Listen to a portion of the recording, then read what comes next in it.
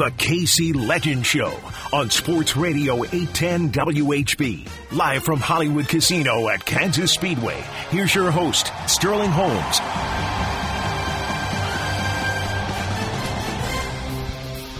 Welcome to the KC Legend Show right here, Sports Radio 810 WHB. I am Sterling Holmes live at Hollywood Casino at Kansas Speedway. We will be here until 7 p.m. for the Chiefs Legends Show. Every Monday from 6 to 7, we'll be here live with special guests, former Chiefs players, getting their inside perspectives on their career, the past Chiefs game, and a look ahead to the upcoming one. Tonight's special guest is former Chiefs center and Ring of Honor member, Tim Grunhard. Grunny, how are you? It's great to be here with you guys again here at the Hollywood Casino. As I walked in, the holiday trees and lights and all the great decorations.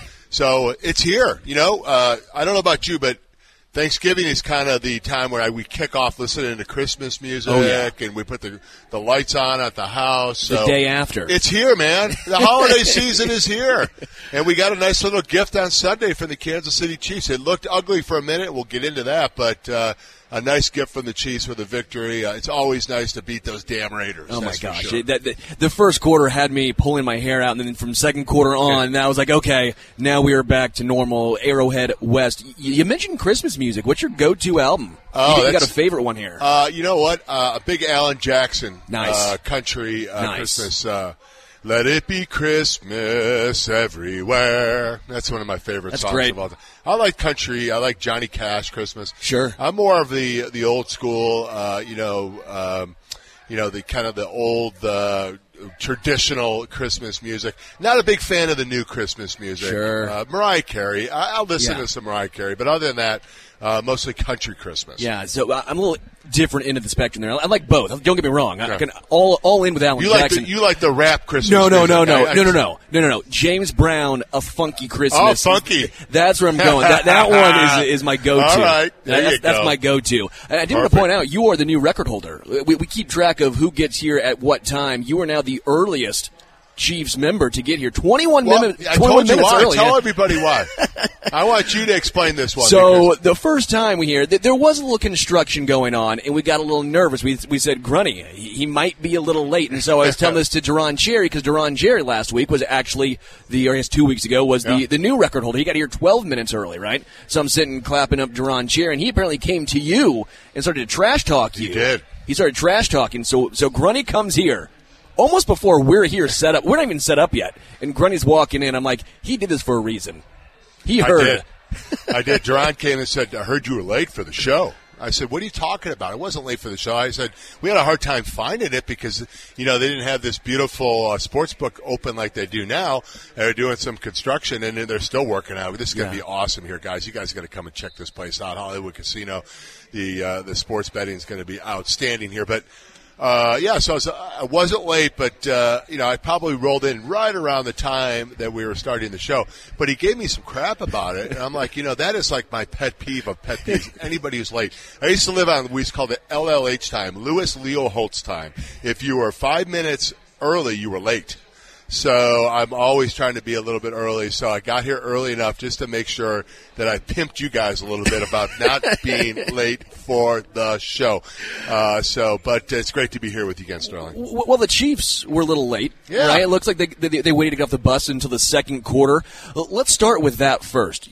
Why did they start off so sluggish? Because that was alarming. I know that the Raiders are riding high after firing Josh McDaniels, and Antonio Pierce has now taken over, and Aiden O'Connell. The vibes are high. But again, they still lost last week. It's been, going on week 3 now, week 4. The Chiefs needed to get right. They just came off a huge, devastating loss to the Eagles, right? They had that game. They did not score in the second half, and then they came out flat. Why was that? Well, it was a sloppy start. You're exactly right. The first quarter, they found themselves down 14 points, and they're really lucky they weren't down 17 and maybe even 21. I didn't understand why they didn't go for it on 4th and 1, about the 10-yard line, and their kicker missed the kick to put them up 10, which, then I was like, okay, here we go. We'll get the offense going. They went 3 and out, and then I believe it was who was the running back? had a nice big run. Josh Jacobs. Yeah, Josh Jacobs had a big run, and they scored. They were down 14. Hey, it was an emotional game. I think you hit it right on the head against the Eagles. The Monday night hangover is a real thing. Coming off, really, if you think about it, coming off Germany, and then, having the bye week and then coming off an emotional game. They're just kind of out of sorts. But this was my favorite game of the year so far because it showed me something. They were down 14, and this team, they went out and they found something. And listen, the first drive of the game, 0 yards on the opening drive. And, it looked like the first quarter they weren't going to have the ball more than like 3 or 4 minutes in the whole first quarter. But they found something. They went in and they sat there and they said, hey, listen, number one, we've got to wake up here a little bit. Number two, we got to find something here offensively to get this thing going. And they did that. So really happy with the way that they responded after being down because, I've been there. I've sat there on the sideline when you were coming off of maybe a game that you wanted to win, you probably should have won, and you kind of let it slip between your fingers, and then all of a sudden you're sitting there in the first quarter and you're like, man, here we go again. Yeah. And you can get down on yourselves and you get down on your players next to you and you can get down on, the coaching and all that kind of stuff, and the Chiefs didn't do that. So congratulations to the Chiefs. I love the way they bounced back.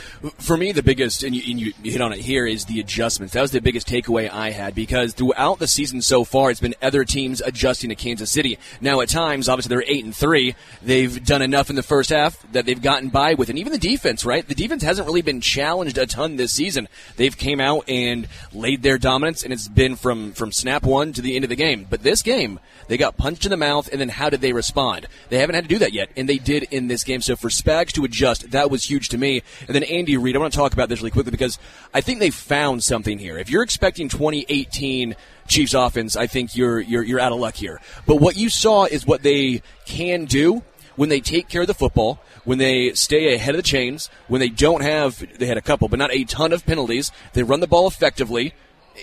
This works. They can still put up 31 points. It's going to be different.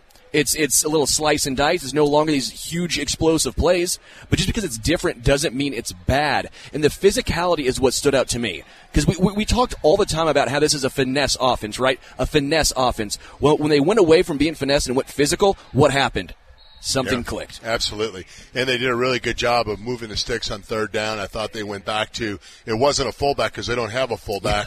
But they did just the inside dive, and I love that. I mean, listen, just move the sticks, and let's say you have a prolific quarterback who is all world when he gets into rhythm, and they did that. The other thing they did is they got Rashid Rice going, and the reason why Rashid Rice I thought had a great game is number one, they put him in a position where most of his routes were timing routes where he was moving.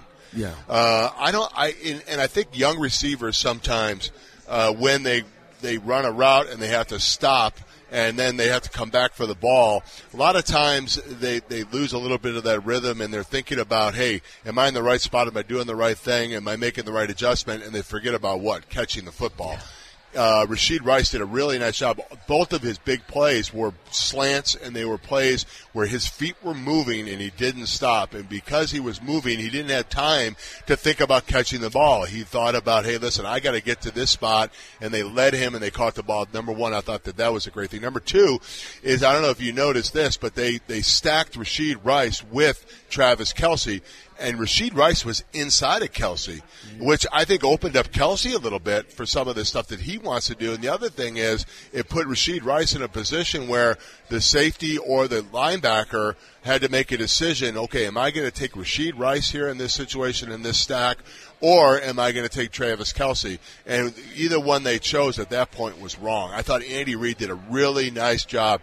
And the other thing that Rashid did is, he chipped off sometimes off of the defensive end because he's a bigger guy. Yeah. And when you chip a lot of times, guys will take their eyes off you. Linebackers and safeties, even corners will take their eyes off of that guy and who's doing the chipping, and he got that release, and he was able to release and make some plays. So I thought that the Chiefs did a really good job of taking the more prolific ball catchers in Travis Kelce and Rashid Rice, and they switched him up and they moved him around and they did some things to kind of take the onus off of the play call and put it on the defense. They dictated the action to the defense instead of the other way around, and that was a good thing for this offense. What also stood out with the wide receivers, again, I want to give actually a huge shout out to MVS, right? We were very hard on him for the drop, and again, we should be. You expect a professional athlete who's getting paid that to come down with him. But what did he do this game? Didn't pout. He came back and had a huge block. And by the way, on that exact play, he was wide open. Mahomes didn't see him. Again, he was probably last in that progression, so he never would have got to him. But he was wide open, blown coverage, and instead of pouting and saying, I should have got that ball, that should be a touchdown for me, what did he do? Set up a huge block for Rashee Rice. But what I also noticed was without McCole Hardman, without Kadarius Toney, the wide receiver room shrunk down, but also the snaps. What happened? Rashee Rice, more snaps. Everyone felt like they got into a better rhythm. Do you think this should be the move going forward, the shrinkage of the wide receiver core? I absolutely do. I think you got to have Rashee Rice on the field as much as you possibly can. And the yards after catch were impressive by him. Once again, moving, catching the ball. You can use his speed, his burst, his awareness a little bit better when he can catch the ball when he is moving. And I thought that was good. That might be one of the things that could separate him from the other receivers now. If you get him in a position where he's could catch the ball moving and he's on the field more. And listen, everybody's wanted him on the field. Everybody's wanted to see this guy's targets move up. And I think that's going to be a good thing for this offense. That doesn't mean the other guys, because I thought Sky Moore had a couple nice plays too. Yeah. And, and I agree with you. I think sometimes you have so many guys and you have so many guys trying to get those guys on the field to see who's going to be the separators. Well, the separators showed themselves this week. Rashee Rice did a nice job. Travis Kelce, once again, had 6 catches for 91 yards. And, and that was with still double teaming him and triple teaming him. And then the other thing is Sky Moore made a couple nice plays, and that opens things up too. Listen, they've got to find ways to get the ball to some other people and open Travis Kelce up, and I thought they made a step forward in doing that. And Pacheco ran really, really hard again. Clyde Edwards-Helaire did a good job on third down. Yeah. I mean, he was in there. He picked up some blitzes, and he also creeped out and made a couple plays. And with McKinnon being hurt, Clyde Edwards-Helaire picked up his play too. So good stuff from this team, especially the second half. Listen, in the first half, the Raiders had 245 yards, 7.9 yards a play, and the Chiefs shut them down basically in the second half, and that was big for this team. Yeah, Devontae Adams had 73 yards, and all of those came in the first half. L'Jarius Sneed, again, the adjustments. That, again, was my biggest takeaway. The coaches, the players, the adjustments made on both sides of the ball. Tim Grunhard is our guest here. Sports Radio 810 WHB, as you hear here live. Hollywood Casino at Kansas Speedway for the Chiefs KC Legends show. You mentioned Sky Moore. He juked Marcus Peters so bad, Peters got waived. I don't know if you heard this. Marcus Peters now gone from the Raiders. I did not know that. Yeah, wow. Marcus Peters now gone from the Raiders. Sky Moore just made him look too bad, I guess. Yeah, that's awesome. And you know what? Listen, this Chiefs organization, it's you're always going to have a game or two that you're not happy with. But this Chiefs organization has found a way to stay solid for many years now. And all under Andy Reid and, under this regime. And I think the three things you look for with a strong organization is, number one, you got to have strong player development. The young guys have got to make a smooth transition from college to pro, and you're seeing that with Sneed and Cook and McDuffie and Bolton and Karlaftis and Gay on the defensive side. On the offensive side, you see Smith and Creed Humphrey. And then you see in Rice and Pacheco. And the other thing, so that's the first thing, you have to develop the guys that you draft. And listen, some people say, well, that's all part of the draft. Well, number 2 is the draft. In 223 they picked up Rice, and right now he's becoming that number 1 receiver that we all hoped that he could become. And 22 they got McDuffie, they got Cook and Pacheco, all solid contributors for this team. In 21, they got Bolton, Humphreys, and Smith. I mean, think about that. You're looking at the core of this football team from 23, 22, and 21. And then 20, what we call it a recruiting class, the 4 years of the draft, the 4 years of the recruiting class you look at, hey, listen, just like in college, you look at 4 years in the draft also. You got Gay, Snead, and Dana. So it's been a good recruiting class over the last 4 years, a good draft over the last 4 years. And this is solid for the Chiefs to be able to find that core, find those guys, find those people. And that's why you're not seeing the big drop-off, I think, from the Chiefs, because they've done a good job of developing the guys they drafting well. And then the third thing is always financial. The Hunt family is willing to spend. The Hunt family is willing to, put their money up. Now, listen, I know unlike baseball, there's a salary cap, so there is a limit to what they do, but they have spent their money wisely over the years, and the Hunt family's done a good job. So you got strong player development, you have a good draft, and the financial means of flexibility by the Hunt family, and that's why this Chiefs organization has been so strong. And I think we're very blessed and very lucky right now to have guys like Andy Reid and have the GM, John a blank on his name. Brett Veach. Yeah, Brett Veach. And then, you have the Hunt family willing to spend. That is a big-time plus. That's why this team hasn't had the big drop-off. You're seeing, hey, listen, you see it with the Bengals. You're seeing it with the Bills. You're seeing it a little bit with some – obviously the Raiders and some of these teams have never been able to get up there because you got to have those three things. And the Chiefs have done an unbelievable job of developing their draft players and also having the means to spend and do a good job like the Hunt family's done. Well, it also seems like they have veterans who also understand it's more than just them, and they buy into the organization. And, that's a huge thing. Just as far as Justin Reid understands that Brian Cook, Mike Edwards, some of the Chamari Connor may be there to take his job, but what do? He does a great job. He still teaches these dudes. You want to say Alex Smith and Mahomes. How many quarterbacks in the NFL would do that? This guy's taking my job, and I am still going to make sure he knows what he is supposed to do. That's a great point. I don't know if you see that in every single organization, but you see it here in Kansas City. I'd like to ask, when you played, did you have some of that same philosophy? Did you have a lot of the veterans trying to help the young guys? Yeah, I did for sure, because Mike Webster was a guy that kind of broke me in. And it was a unique situation because Mike was older. He really didn't want to play. But when I came in, I never played center. I was a guard in college. And all of a sudden, Howard Mudd came up and flipped the ball to me and said, hey, you're going to play center. And I said, well, okay. And sure. And who's the other center? Mike Webster. I'm like, Mike Webster, the Hall of Fame center from the Steelers? He goes, yeah. And, and he's going to help you to make that transition. The first game of the year, Mike played the first two series, and then I went in. The second game of the year, he played the first series, and I went in. And then the third game of the year, he handed me the keys and said, go play. And it was a great transition for me. And then later on, I had a guy by the name of Brian Waters, who, played fullback. He was a fullback for the Dallas Cowboys. He wasn't really an offensive lineman.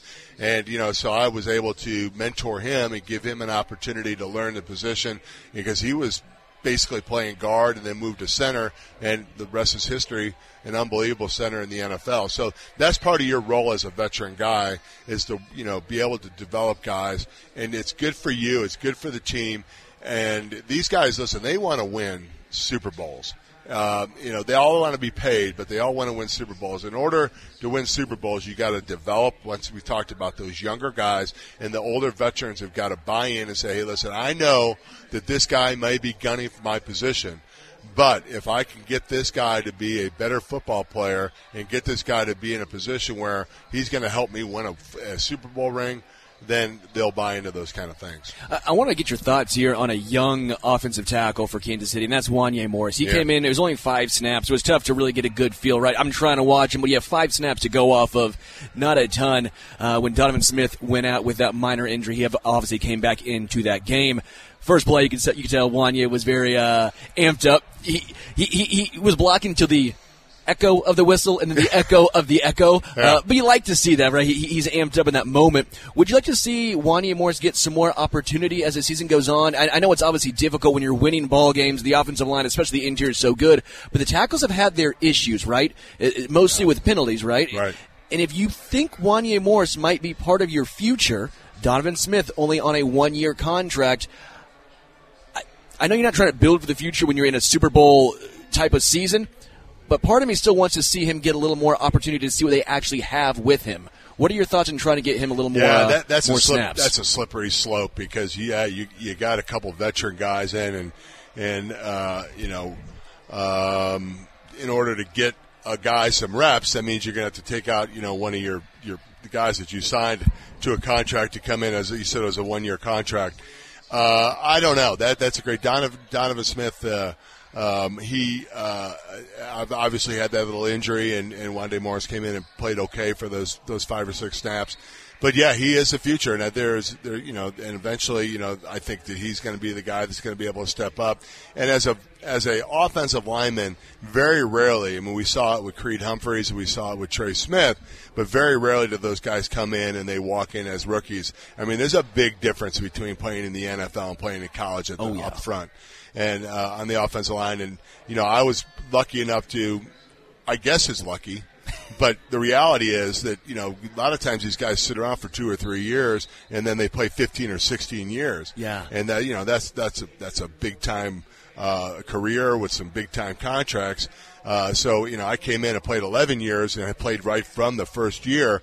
Looking back, it would have been nice to be able to kind of learn under a guy for 3 or 4 years and then play another 11 and play 15 or 16 years like some of these guys do.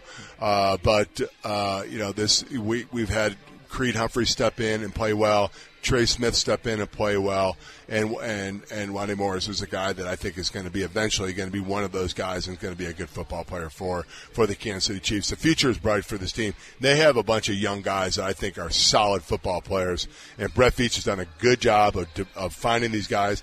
And Andy Heck and Andy Reid and the offensive staff and the defensive staff have done a really nice job of developing some of these guys. And Spags, you see it with these young corners and young secondary. This is a great secondary, and they're all young guys. Yeah. Again, Briscoe loves this stat. It's based on the amount of snaps. They're the youngest defense in the NFL still, which is crazy. We were talking to Duran 2 weeks ago, and he kept saying, these guys have now been in the system for a year. And I said, let me stop really quickly. You said a year. We're not talking years for a lot of these guys. Right. It's a year. A year.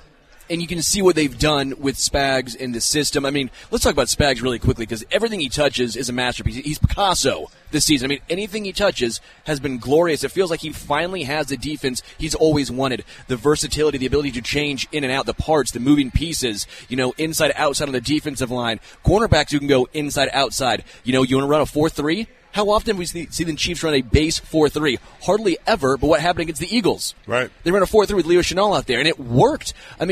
Just in my opinion, this is the deepest cupboard Spags has ever had to work with, and he's picking all the right ingredients. He is, and that NASCAR package that he runs with 4 defensive ends coming in and third down situations has been great.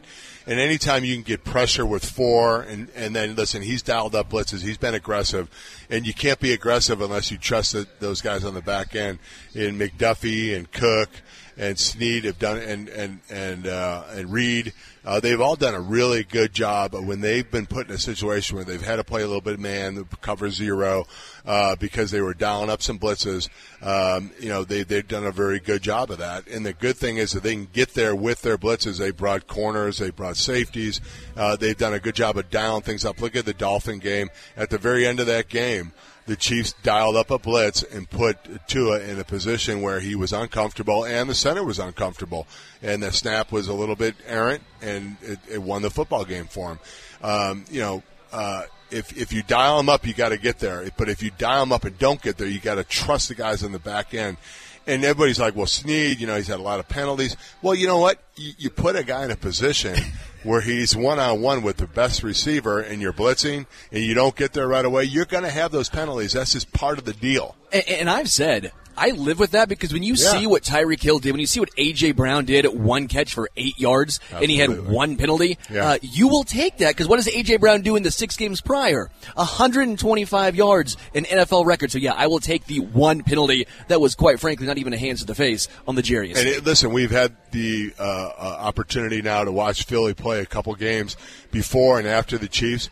And Smith, the wide receiver, also. So they got Brown and Smith, and they shut both of those guys down.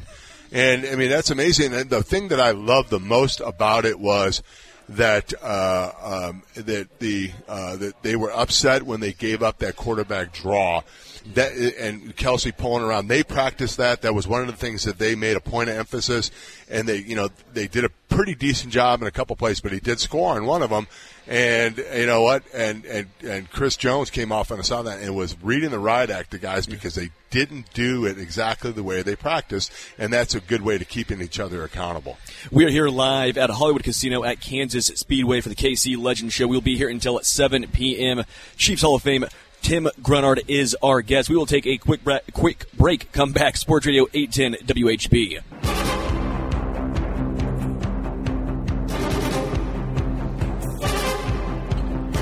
Welcome back to the KC Legends Show right here, Sports Radio 810 WHB. Sterling Holmes here live at Hollywood Casino at Kansas Speedway until 7 p.m.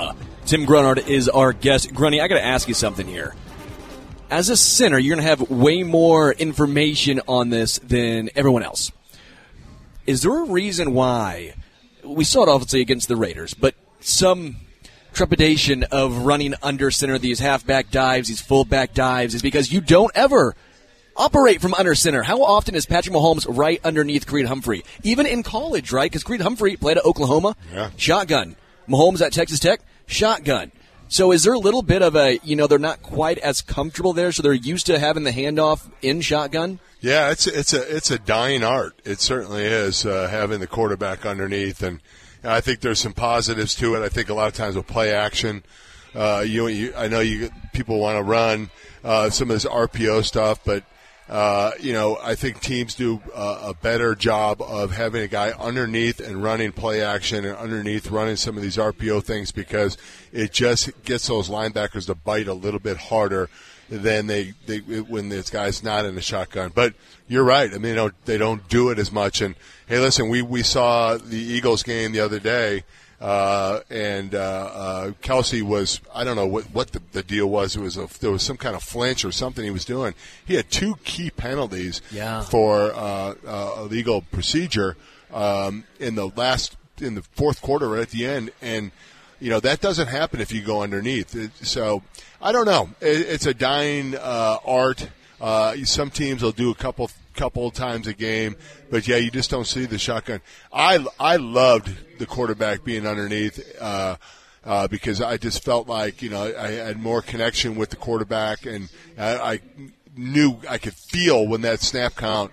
They always kind of give you a little bit of a, for lack of a better word, little movement early, and you feel it, and you get to snap it.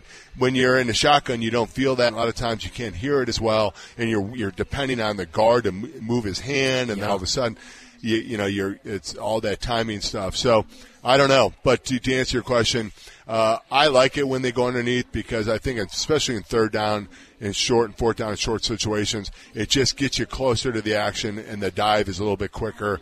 And the Chiefs, I think they're going to have to do that a little bit more. Yeah, just the cohesion of the offensive line seems like it would make more sense under center in these short yardage situations. Again, small sample size here, but if you have the sample size throughout history, sure shows you that seems to be the best way to pick up short yardage situations here. I was always freaking out back in the day, and I've gotten used to it a little bit more. But why are you fourth and inches, and you've got your quarterback 5 yards back?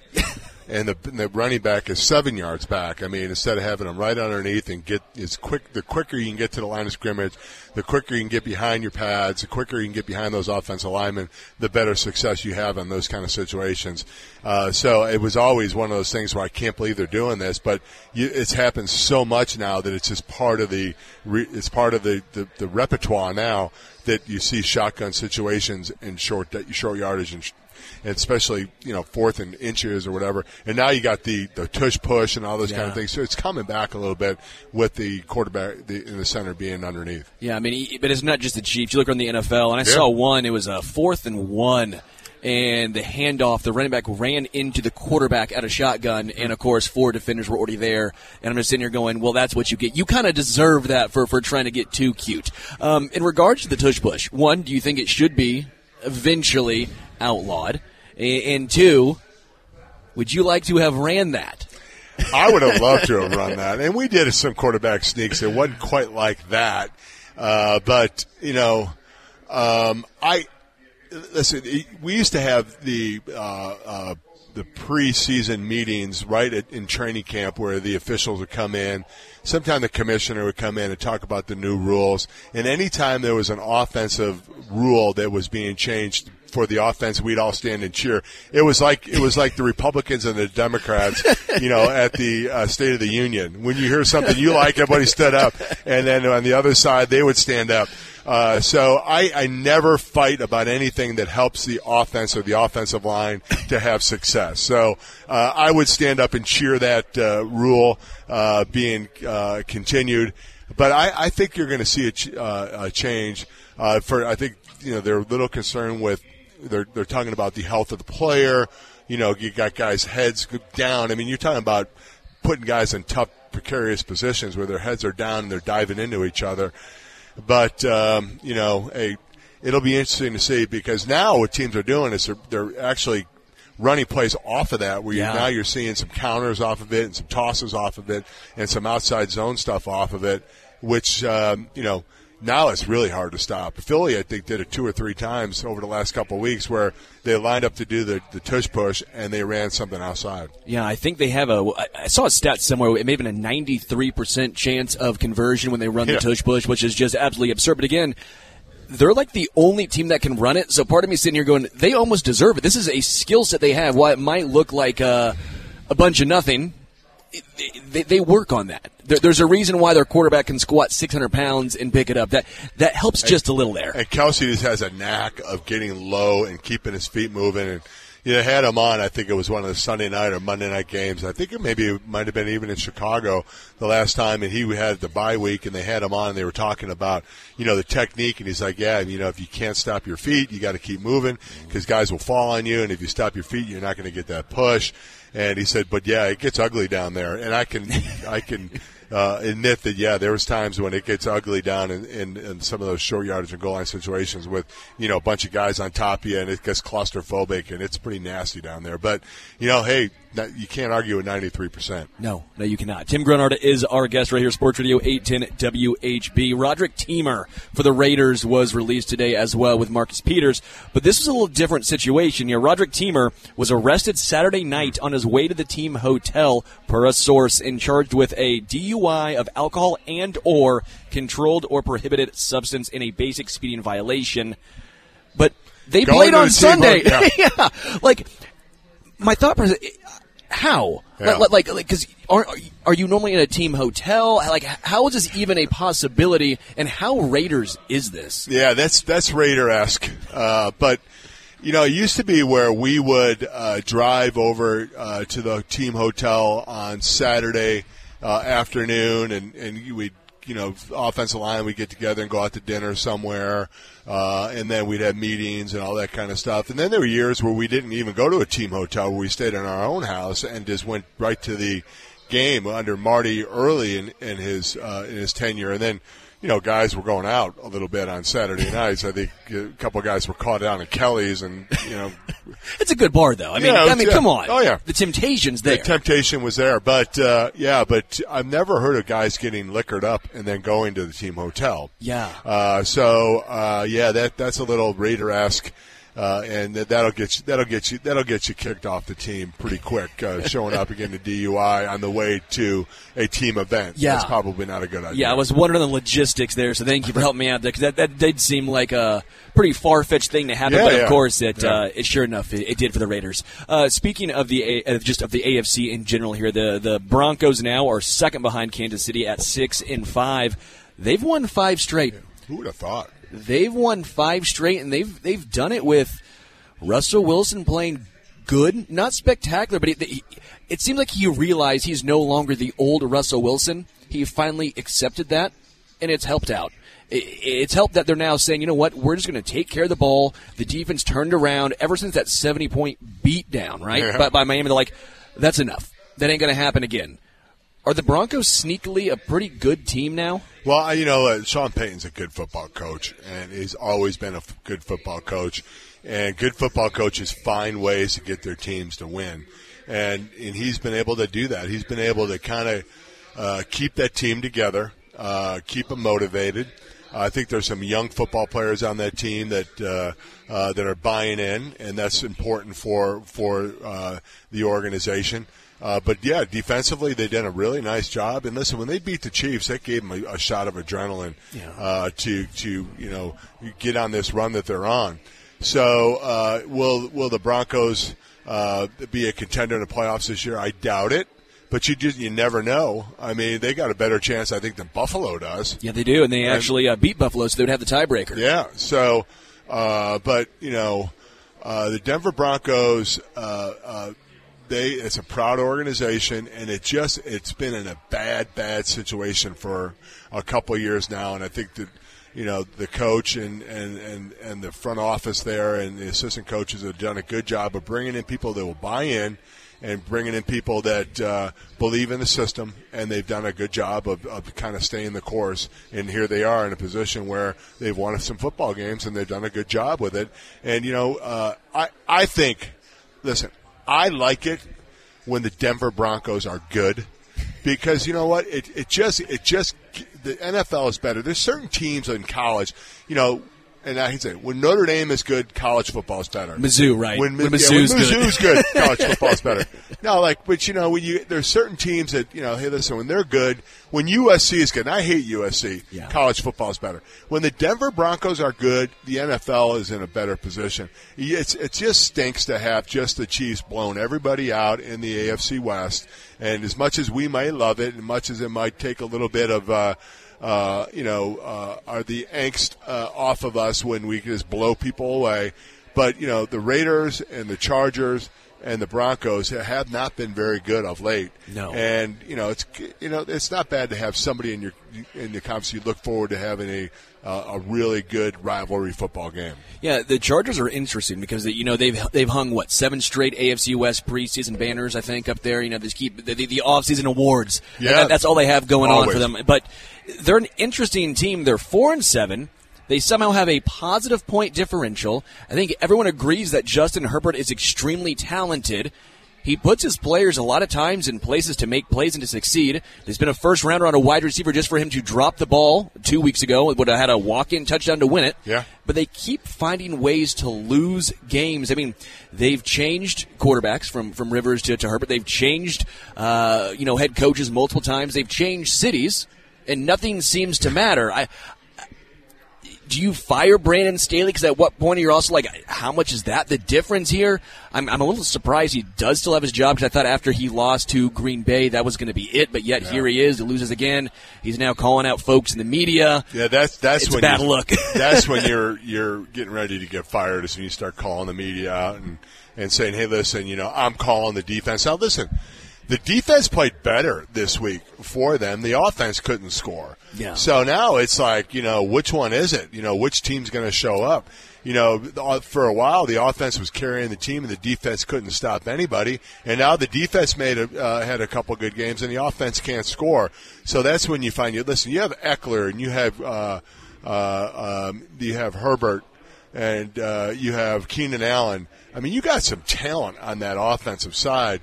And you got to be able to, score points, and they just did not score any points this last week, and it's just not a good look for that team. And I think that team may be a little lost, and they may be looking for a new coach after this year.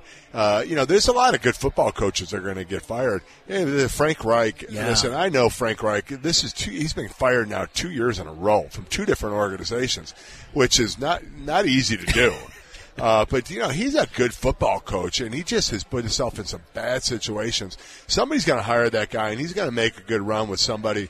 And the same thing with Staley and all this. Somebody that they're good football coaches going to get fired, and there are some bad football coaches that are going to get fired too. So there's some guys that are going to be looking for some jobs for a long time. But it'll be interesting to see. It's starting to fall now where some coaches are getting fired, but. Right after the season's over, as you always know, like that Monday is Black Monday for head coaches in the NFL. There's going to be about 4 or 5 guys that get fired pretty quick, including Ron Rivera, probably Washington. Yeah. I mean, you can name about 4 or 5 coaches right now just off the top of our heads that are going to be, if they don't get fired before the end of the year, they'll get fired on that Monday right after the season's over. Yeah, one of the coaches who's coaching tonight, potentially Matt Eberflus, might be gone. He might be gone. I do want to ask you, though, and get your thoughts on this. How long should a head coach get? Obviously, it's different from case to case, but just in general terms here, like Frank Reich, he got 11 games, even though people know he's a pretty darn good head coach. Brandon Staley's now in, year 4, year 5, and it feels like the talk about the hot seat's been going on for 3 years now, yet he is still there. Mm-hmm. I, for one, find it a little hard because even as a Mizzou fan, right, because Mizzou's fine, right, but we're not a perpetual top 10 school. But Drink was taking some flack in the first couple of years he was there. And that's my point, is because you gave Barry Odom a long enough time there, right, and then eventually you figured out that's who he is. And I said this year was the year for Drink. If you get another, 6-win season. And Barry's done a nice job, too, at sure, UNLV. He has. So, he's not a bad He's done a great job at UNLV. Yeah. He might win Coach of the Year with the job he's done at UNLV. But the point is, there's always that fine line of, is this the guy and this is still a building block season, or is it, we've seen enough, now it's time to go? Well, I think you go back to what we talked about with this organization. Can you develop players? And I think it takes 2 or 3 years to get your system implemented with the players that you bring in. So let's go back to what I was talking about, strong player development. If you don't have strong player development, which means you can't develop the draft picks that you have, that's when you start to find yourself in a situation where you're probably going to get fired. I think you got to give a coach at least 3 years. Let him get a couple drafts in, see how he develops the guys in that draft. And if you see after 2 or 3 years that, hey, listen, we're drafting guys that have done an unbelievable job in college and are highly ranked guys, but they're not making that transition to the NFL, then you know what? Then you got to start scratching your head and say, what's going on. And the other thing is, I think that a lot of times the message, you got to have a consistent message. I think it's a weird dynamic now in the NFL, and this is my own personal opinion, is that I think that guys either want to be that player's coach and the friend with the player, or they want to be that Belichick where they want to be that guy up on the tower looking down and not having any kind of relationship with the player. And there's a fine line as a coach that you have to walk. You got to have your players respect you. You got to have your players like you, but you also can't have your players think that they can walk all over you, or that that you are put yourself in a position where they won't listen to you because you guys are buddy. That's sure. First, and then the other thing is you can't have a coach that can't have any interaction with players. Because he can't, because he doesn't have that personality. So it's a fine line. And that's why Andy does such a great job. I mean, Andy is not a player's coach per se, but the players love him, but they respect him, and they know where they stand with him. And a lot of times, as when some of these coaches, you just don't know where you stand. And when you know where you stand with your players, then you have some issues, and you're not going to be around a long time. I had a chance to actually talk with Javon Curse about this because he was coached by Andy Reid for a couple years when he was in Philly. Yeah. And he goes, Andy Reid he comes off as his player's coach, and he's so nice and kind. And he goes, I still get Christmas cards from Andy Reid and that family. Yeah. And he goes, I was only there 3 years, but he still means the world to me. Just his relationship.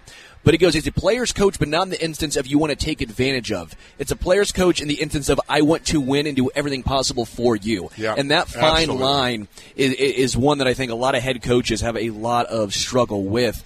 Going to the Chiefs, playing the Packers, or heading to Green Bay, first and foremost, what was it like for you heading and playing in Green Bay? I loved playing in Green Bay. I love the tradition of schools. I love tradition of the NFL.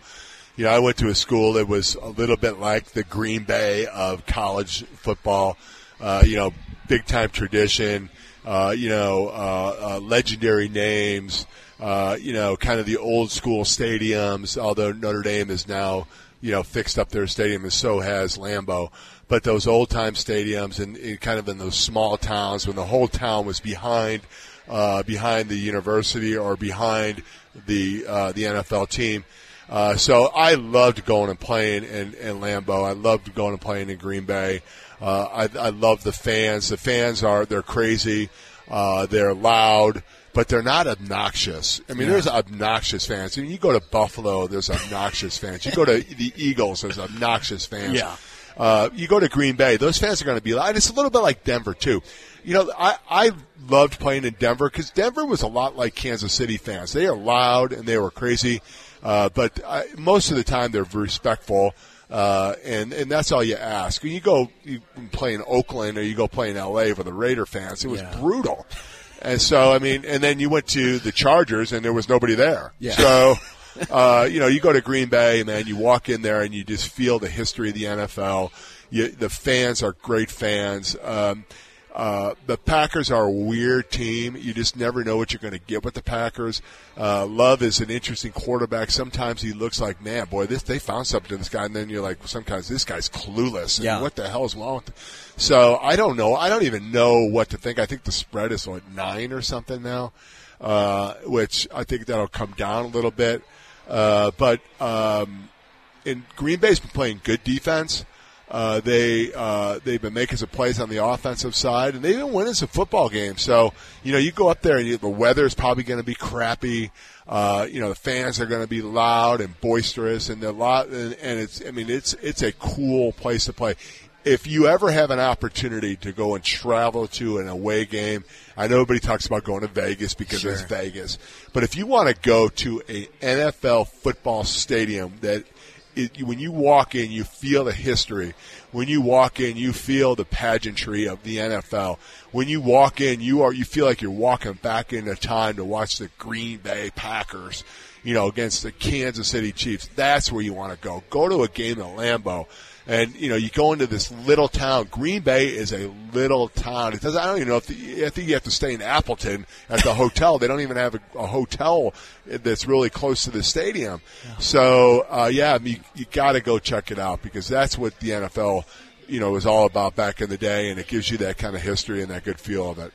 Tim Grunhard right here live at Hollywood Casino at Kansas at Speedway for the KC Legend Show. We will take a quick break, come back. I want to talk about you playing in some snow. What that's like for you, as well as tonight's game, Vikings, Bears. Sports Radio 810 WHB.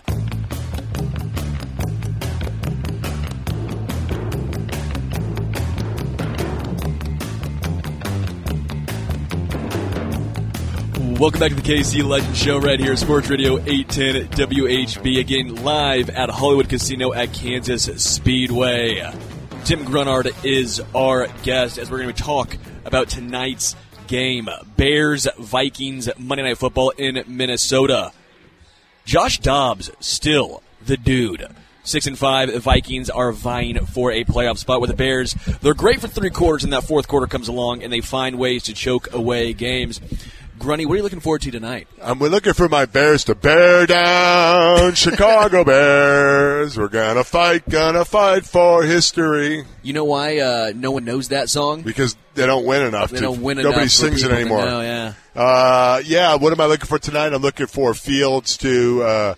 I think I took him. I was over here doing a little bit of betting. I have him on the over. I think it's 48 yards rushing. Ooh. So the prop bet. I have the Bears money lining. Bold. I bold. know. I think it's only 3 though. Yeah, they're 3-point dogs. Yeah. So if they're going to win, they're going to win. If they're going to lose, they're going to lose. But the Bears. Dobbs is an interesting quarterback. He's made some plays and he's done some exciting things over the last couple of weeks. So we'll see if they can get after him. And what is it? The tight end? What's it? T.J. Hawkinson. They got to stop him. Matson's a good running back, but Hawkinson is the key. Jefferson is out for the game. So I think Herbert is back in playing for the Bears. So we'll see if they can move the ball a little bit. And Fields being back has given them a little bit of a shot in the arm. They competed last week, although they did lose. They almost beat Detroit. They blew that game. Perfect tank job. I'm looking for the Bears to bounce back victory here. But then again, I'm looking at it through my Bears-colored black and orange glasses. So. Really quickly, I wanted to get your thoughts on this. When it snows, just in case it snows in Green Bay, I went to one of the snow games actually against the Broncos a couple of years ago here in Arrowhead. Yeah. So much fun for the fans, for the players. What's that like? I imagine it's fun for the offensive linemen. It's great for the offensive line. Not much else. It's great for the offensive line. It slows the defensive linemen down. They can't. I remember playing against Michael Dean Perry up in Denver in 1995 when Marcus Allen jumped over the top and set the record for the most rushing touchdowns in the NFL, I think NFL history. And Michael Dean Perry was a hard guy to block. In that game, he couldn't move anywhere. So it was great. I was very happy that it snowed in that game. But when it snows, offensive linemen they cheer and have a big smile on their face. Defensive linemen hate it. So there you go. Before we get out of here, again, we are here at Hollywood Casino. What is your favorite casino game? I like to play blackjack. I am a blackjack player. Bold or by the books? I'm a by the books guy. I am. And if you're not playing by the books and you're at my table, I'm not very happy with you. But you got to hit at the right times, and you got to double down at the right times, and it's all about the odds. It's all about the percentages. So don't be screwing it up. So I may pop over there and throw a couple hands and see what happens. Grunny, this was a lot of fun. That was Chiefs Hall of Famer Tim Grunhard as we were here live at Hollywood Casino at Kansas Speedway. This was the KC Legend Show. Up next, Monday Night Football.